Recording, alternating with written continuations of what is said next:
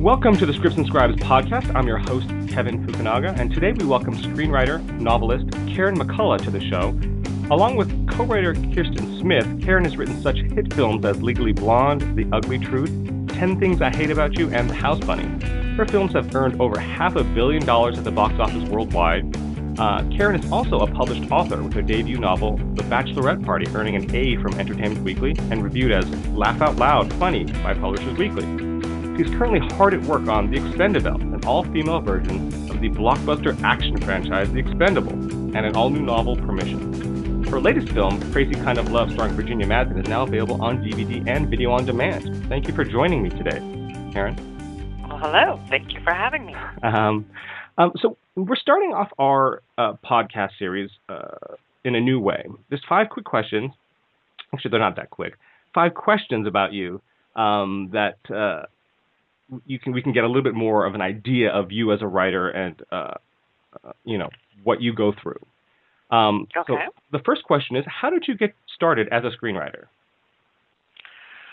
I was trying to write a novel, and I got bored with it, and I picked up a book called How to Write for Film and Television, and I read that and decided that that was what I was supposed to do with the rest of my life. So the very next day, I saw an ad in the paper. I was living in Albuquerque at the time, and there was a weekend seminar called How to Write for Film and TV, and it was by a retired television writer who was living in Santa Fe. So I went to his seminar and was even more convinced that this is what I was supposed to do. And he had a weekly workshop up in Santa Fe where you would go read your 10 pages that you wrote, and he would critique them. And so I did that for about a year, and at that point I had a couple scripts written and just started sending query letters to agents and production companies, and did that for, I think, 4.5 years before I sold one. I think I'd written 9 or 10 scripts at that point. I was living in Denver, and finally got lucky and sold one. So that's how it started. But it was a lot of perseverance in there. And here you are today. Yeah. And I think that's a huge key is talking about perseverance, and you've written 9 or 10 scripts. Most young writers, I'm not even talking baby writers, real young writers, first-time writers think that their ideas are golden and their first script is going to be the one that's going to sell. And for so many writers, it's, again, script 5, 6, 10, 12, 14 before they actually sell something. Yeah. I mean, the first ones are practice, for sure. Sure. That's why I always tell people that, so many people get hung up writing and rewriting their first script for years and years and years. And I'm like, put it aside, start your second one, then go back when you're done with your second one and read your first one, and you're going to be horrified at some of the things you put in there, and glad you have the chance to rewrite it before anyone else got their eyes on it. But, right. And then go on to the third one, and then go back and look at the second one and the first one again and fix those. But, yeah, if you keep obsessing over the first one for 5 years, you're just going to drive yourself crazy and start hating the process of writing. You just right. keep moving, and then you'll finally get it. Right. Okay. Question number 2. How do you write with a writing partner? What's your process like? Well, we used to write long distance. I lived in Denver when we first started writing together, and she lived here. So we would, I'd write pages, and she didn't even have email. Email existed. She just didn't have it. So I would mail her pages or fax her pages and airborne pages. It's crazy. But now we write everything in the same place. Mm-hmm. We sit in the same room and write it all together. It's much faster that way. And plus, when you're writing it separately like that, you kind of just end up rewriting each other and arguing more, because you're like, what do you mean you didn't like that scene? But if you're conceiving the scene together and you're both on the same page and from the idea on, then it's more fun and there's less to argue about. Right. Now, you've written a lot of comedy, Legally Blonde and 10 Things I Hate About You. What is the most challenging thing about writing comedy?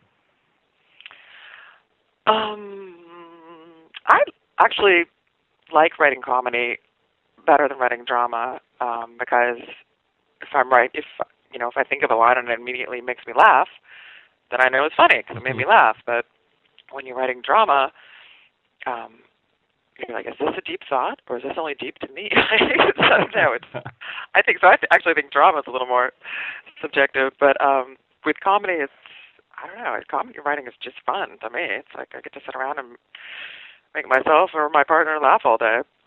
It's kind of a good gig. Okay, now speaking of, what is your average writing day like? Oh, well, it involves lots of procrastination at first. I have to check my email and several times, and probably order some things online and work out and play with my dog and think about what I'm going to write. And then there's probably a closet that needs cleaning. And then finally I sit down to write. But once I sit down to do it, then I'm immersed. You know, all of a sudden I'll be like, wait, why is it dark out? It's only noon. But it's the act of getting yourself to sit down and do it. I don't know why that's so hard sometimes, but right. But when I work with Kirsten, we try to have set hours that we work. When I work on my own, that's probably when I procrastinate the most because there are no set hours. I have to be my own boss. Right. But yeah, it's just once I sit down, I'm in the flow. But it's just forcing yourself to sit down. Which whenever I do it, I'm always like, why did I wait all day to sit down and start writing at 5 when I'm having such a good time writing these scenes? Right. I could have been doing this all day, but I don't know. Sometimes I guess you just have to fill the well or whatever all that procrastination does. So do you have a page count that you try to reach every day that you sit down and writing, or is it more of a free-flowing thing for you? When I'm with Kirsten, we try to hit 10 pages a day. Mm-hmm. Sometimes we do, sometimes we don't. On my own, it's just free-flowing. Right. And you've also spent a lot of time on set during production. And I know it varies from set to set, from production to production. But for you, what has your experience been like on set, and what is the screenwriter's responsibility on set, for those who don't know? I always have a lot of fun on set. If they shoot in L.A., I try to go every day or almost every day. 2 of the movies that I've shot here were with the same director, Robert Luketic, who I adore. He's so fun to work with, and you know, he's happy to have you on set every day. If I miss a day, he's like, where were you yesterday? But as for responsibilities, it's not, I just got to watch. But, you know, sometimes when you're shooting a scene over and over, and I'm hearing, you know, the same joke that I wrote 10 times, then it stops being funny to me. So I'll come up with a new joke and whisper that to Robert, and if he likes it, I'll go whisper it to the actors, and then we have a take with a new joke in it. And oddly enough, sometimes that's the one that always makes it into the movie, just because it seems fresher. But it's just, it's good to be there because you have opportunities to do that, or sometimes with the blocking of a scene, you have to add an extra line, like an exit line or something. So it's always good to be there to be able to do that. Plus, it's just fun to like walk on a set and be like, oh my God, this is exactly how it looked in my head. How did you guys do this? That's always cool. Cool. Now, we've written a number of your projects with Kirsten Smith. So I wanted to touch a little bit more about writing with a partner, because most writers write solo, and it's a sort of solitary endeavor. But writing with a partner, obviously, it brings its own challenges. So first off, I just wanted to ask, how did you find each other? How did you, because obviously, you weren't in the same city, but how did you and Kirsten find each other as writing partners? She was working as a D-girl, development girl, at this little independent production company. And that was one of the companies that I just sent query letters to. And so she read my scripts, and she's like, oh, I love your writing. I want to meet you next time you're in L.A.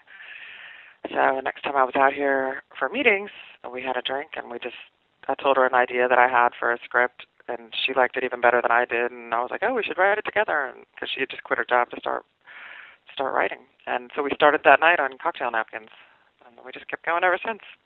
The infamous cocktail napkin. Yeah, still have them. Oh, do you really? That's awesome. Yeah. Did that script actually turn out to be one of your projects that got sold, that got made? No, it did not yet. Not yet. It was a female action script, and which is odd because that's what the one we just finished, The Expendables, is. Right. It took us a while to get back to that, but yeah, it's fun. Now you've obviously written both. Writing with a partner, writing solo. What are the differences?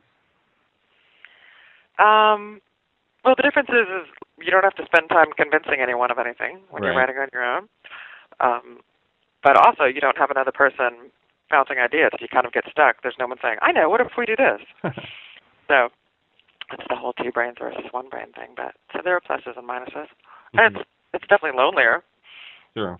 You know, if I spend a day writing by myself that night, I'm like, oh, I should call a friend and go out to dinner. But if I spend the whole day writing with Kirsten, it's been very social. We've been laughing, so I'm like, oh, I'll just stay in tonight and work out. You know, Right. it doesn't like feed the need to go out and mingle because you've been socializing all day while you're working. And you've obviously been working with Kirsten a long time, but how do you guys resolve, I don't want to say conflicts, but differing of opinions when you both have a differing opinion on a specific, you know, beat or plot element or character or whatever? How do you guys resolve that? Well, we always say whoever argues the most vehemently wins. Okay. So, you know, if she's really convinced we need to do something and I'm not convinced, I'll say, all right, well, let's try it. And if it doesn't work, we'll try something else. So we always try it. I mean, if I'm severely opposed to it, I'll be the one who's most vehement. So I win. Let's just get that out right now. Try it. Right. Well, if she's severely opposed, I'll be like, all right, if she's got that big of an opposition to this idea, maybe we shouldn't even try it. But usually we're both, I mean, at this point, we're just like, all right, let's try it. Right. But then the next read, if we're like, oh, that didn't work, we take it out. But yeah, we used to be a little bit more strident in our disagreements, but now we're at the point like, yeah, we'll try it. There's no sense in like spending 2 hours arguing over a line. There are bigger fish to fry. Right. Do you have what are the keys to making a writing partnership work in your mind? What are some of the keys that you've had or that you have that have made your writing partnership so successful and work so well? Well, at this point we have kind of a shorthand with each other. Like we'll be like, oh, we need our little code words for stuff. We need this here or that there, and so it's easy for us to understand what the other one's thinking. A lot of times. What was the question again? I'm sorry. What makes it easy to work with that? No. What are some of the keys that you in your writing? We get along and we respect each other's opinion and talents, and we have fun and we laugh and I think it would be hard to write with someone that you don't want to spend a lot of time with. It's a time-consuming process for sure. Right. I mean, it's a marriage of sorts. I mean, absolutely. It's but we've had some spells where we actually went to couples counseling because Did you really? Arguing over. Yeah, there's a therapist in the Valley who's a former screenwriter, and we went to him as our couples counselor. That's his. Because we're in this long-term partnership, and there were little issues that crop up, and finally we were just like, we should straighten this out so that we don't have any problems. That's fantastic. But, yeah. Our main issue was she is frequently tardy, and I am ridiculously punctual. Oh, okay. Yeah, that could be an issue. Yeah. That was one of them. And then I would get very angry that she was tardy. Oh, I see. So. But we've pretty much got a handle on that now. Right. Okay, now I want to switch gears a little bit and talk about adaptations. Okay. I know you've written, obviously, original material like The Ugly Truth and The House Bunny, but you've also done a lot of adaptations of material, including some of your own, like 10 Things I Hate About You was, from what I understand, parts of your own diary, and, the title was. Molded into No, I mean, it was 10 Things I Hate About You was based on Taming of the Shrew, but right. The title was based on, okay. Well, when Kirsten and I decided to write a teen movie, we had the title before we even came up with the plot. Oh. I went back and read my high school diaries to get inspiration, and I found a list in there. The boy I dated at the time was named Anthony, and I had a list in there called Things I Hate About Anthony. And I told Kirsten that. She's like, oh, my God, that's a great title, 10 Things I Hate About You. And, yeah, we had that before anything. And we were shocked that it actually remained the title of the movie. Right. And I'm still friends with Anthony. He's very honored that the movie is named after my temporary hatred for him one day in high school. That's what I was going to ask. I'm like, I wonder what Anthony thinks about this, but if you're still... Well, I said it in an interview once, and then I called him, and I was like, I guess I better warn him before he reads that somewhere. And he was like, that's awesome. That is awesome. I do think that's pretty awesome.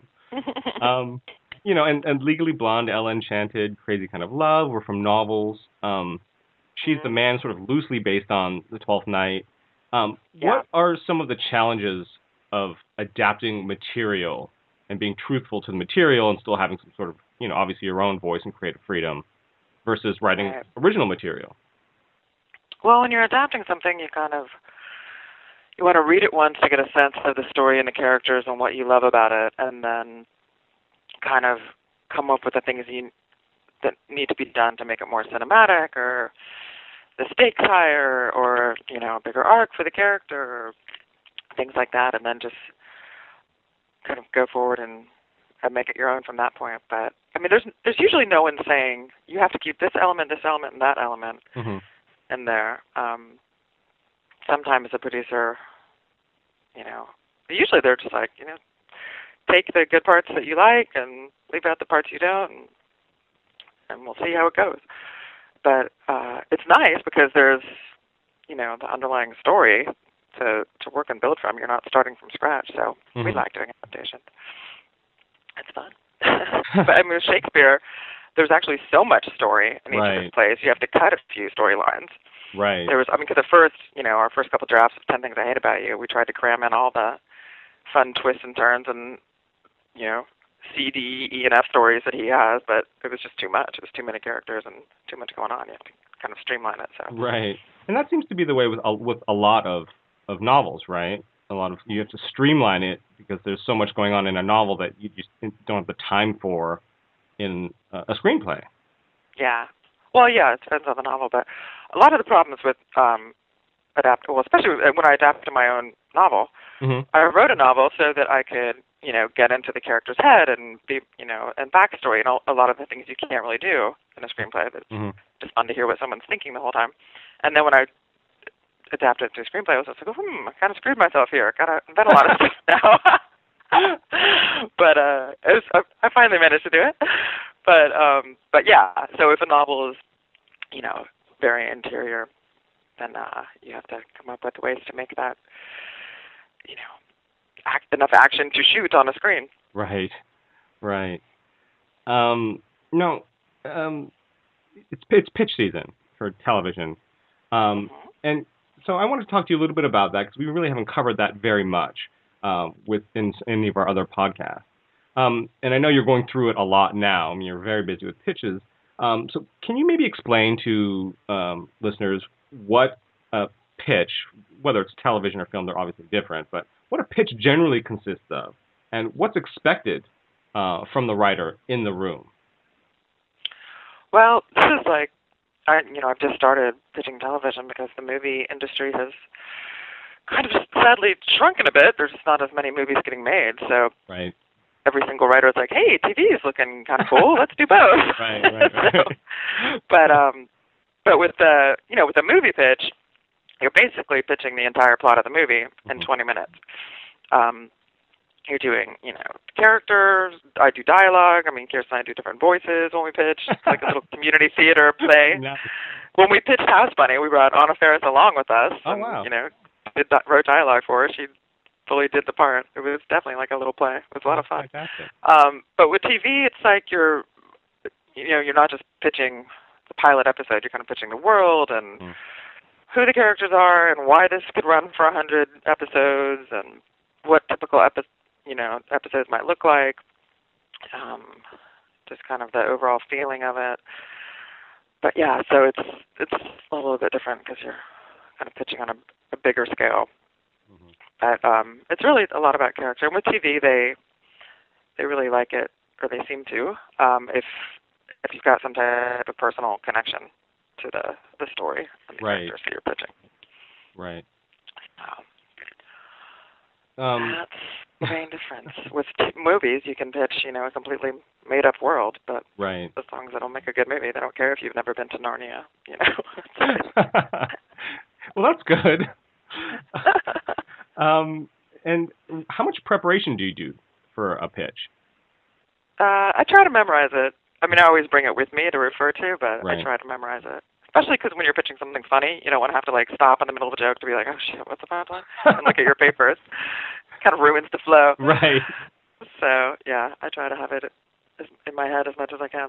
Uh-huh. But it's hard because, when I'm pitching something with Kirsten, we switch off, so I have a chance to, like, take a sip of water and breathe. Right. But when I'm pitching on my own, it's like for 20 minutes I'm trying to, like, get something out and be really funny and not breathe and not drink any water. Right. It's exhausting. So, and in pitch meeting, the thing with pitch meetings is obviously they're very different for different people because there's no specific set guidelines for a pitch meeting. Do you have any sort of tips or, I don't know, little things that you do in a pitch meeting that you think is, I don't want to say unique, but that's particular to you? Well, with Kirsten and I, we try to switch off as much as we can just to keep it more lively. Mm-hmm. I always like to memorize in bigger chunks. She finally had to convince me that we should do it, like switch off more often because she thinks it keeps everyone more awake if they're having to concentrate on like, oh, now she's talking. Right. But so we do that. But long ago I read a book that Gary Marshall wrote that when he was talking about pitching, and he said swear a lot because it's funnier. And I swear a lot to begin with. Uh-huh. I mean, a lot. Uh-huh.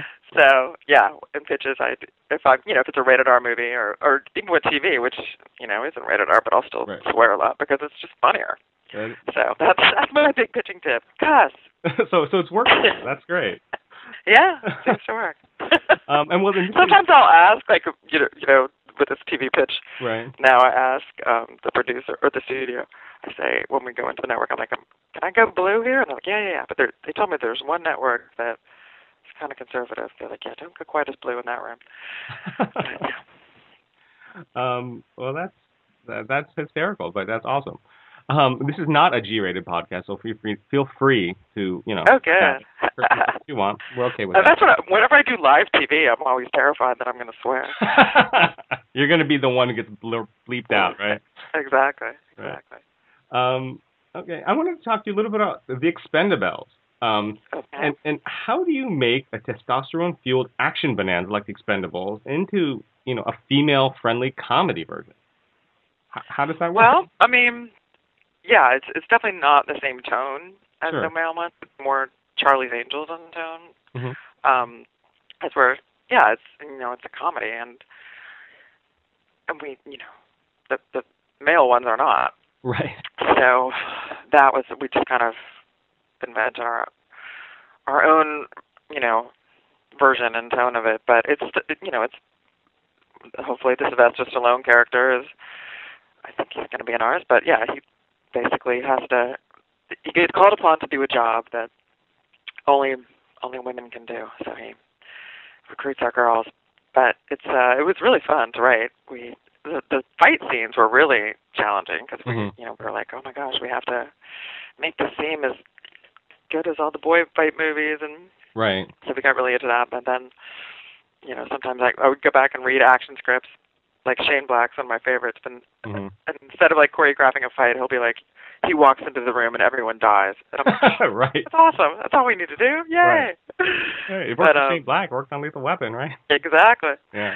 But yeah, it's a lot of fun, but it's definitely a different type of writing and stuff we were having to Google, stuff we've never Googled before. Like, we'd be in the middle of a scene and I was like, okay, so she shoots the guy from the roof here, and she's like, there's no way that the bullet could go that far. And she's like, this is Kirsten. She's like, I think a bullet can only go as far as, like, a football field, right? And I'm like, I don't know. So we're like Googling it, and I'm like, no, it can go 5 miles if you have a big gun. And we're like, oh, okay, that opens things up. But yeah, so it's like, those were the challenges, like our lack of knowledge in that area. But that's awesome. Basically, it's just, I mean, our main concerns were, the characters and making it funny and making you care about the girls if they survive all this action. Right. Because sometimes, as a woman watching action movies, it's like, you're watching the characters and you're like, wait, who's that guy? Who just died? Did he have a name? I don't even remember that guy. Like, so it's, I think, to hook a female audience, you have to kind of make all the characters a little bit more memorable and sympathetic in the beginning. Right. But at the same time, keeping it enough action to make it, worthy of being part of an action franchise and keep the boys watching, which we hope the boys will come. I think they will. Hot chick fighting, why not? Yeah, sure. You're not dressing Stallone in drag, are you? No. Okay, just wanted to check. No. But Google is an amazing thing. What did writers do before Google? I don't know. Yeah. I don't know. That baffles me. I remember the days, when I would go to a library and look stuff up before Google, but I can't imagine how people got anything done in the 30s and 40s. Right. Right. I really don't. We've got a portion of our podcast now called Rapid Fire. It's just a few quick questions that we sort of wrap up the show with. The first question, what is one thing you hate about being a professional writer? Oh, gosh. One thing I hate about being a professional writer. I don't think there's anything I hate about it. Great. Really? What's one thing you love about being a professional writer? I can work in a T-shirt and underwear or a Nice. bikini. That's my official writing uniform, T-shirt and underwear or a bikini by the pool. Nice. Now, I had read on your bio that you had a job once where you painted furniture. I did. It was when I was living in Albuquerque, and I just started writing, and I guess my creative juices were just flowing, so I started painting too. And I would go to flea markets and buy crappy old furniture, and then paint them all these weird psychedelic ways, and then sell them to art galleries in Santa Fe. Well, then this question should be perfect. What is the funniest furniture piece name? An ottoman, a futon, or a tuffet? A tuffet. I don't even know what a tuffet is. That's a funny word. It's a footstool. Little Miss Muffet sat on a tuffet. Oh, okay. Yeah. Tuffet. I like that. Since blondes have more fun, who is more fun? You, Reese Witherspoon, or Katherine Heigl when she's blonde? Me, of course. That's what I was thinking. No, they're all very fun ladies. Katherine Heigl, even when she's not blonde? Yeah, Katherine's a hoot. What is one ugly truth about screenwriting? Oh, one ugly truth about screenwriting.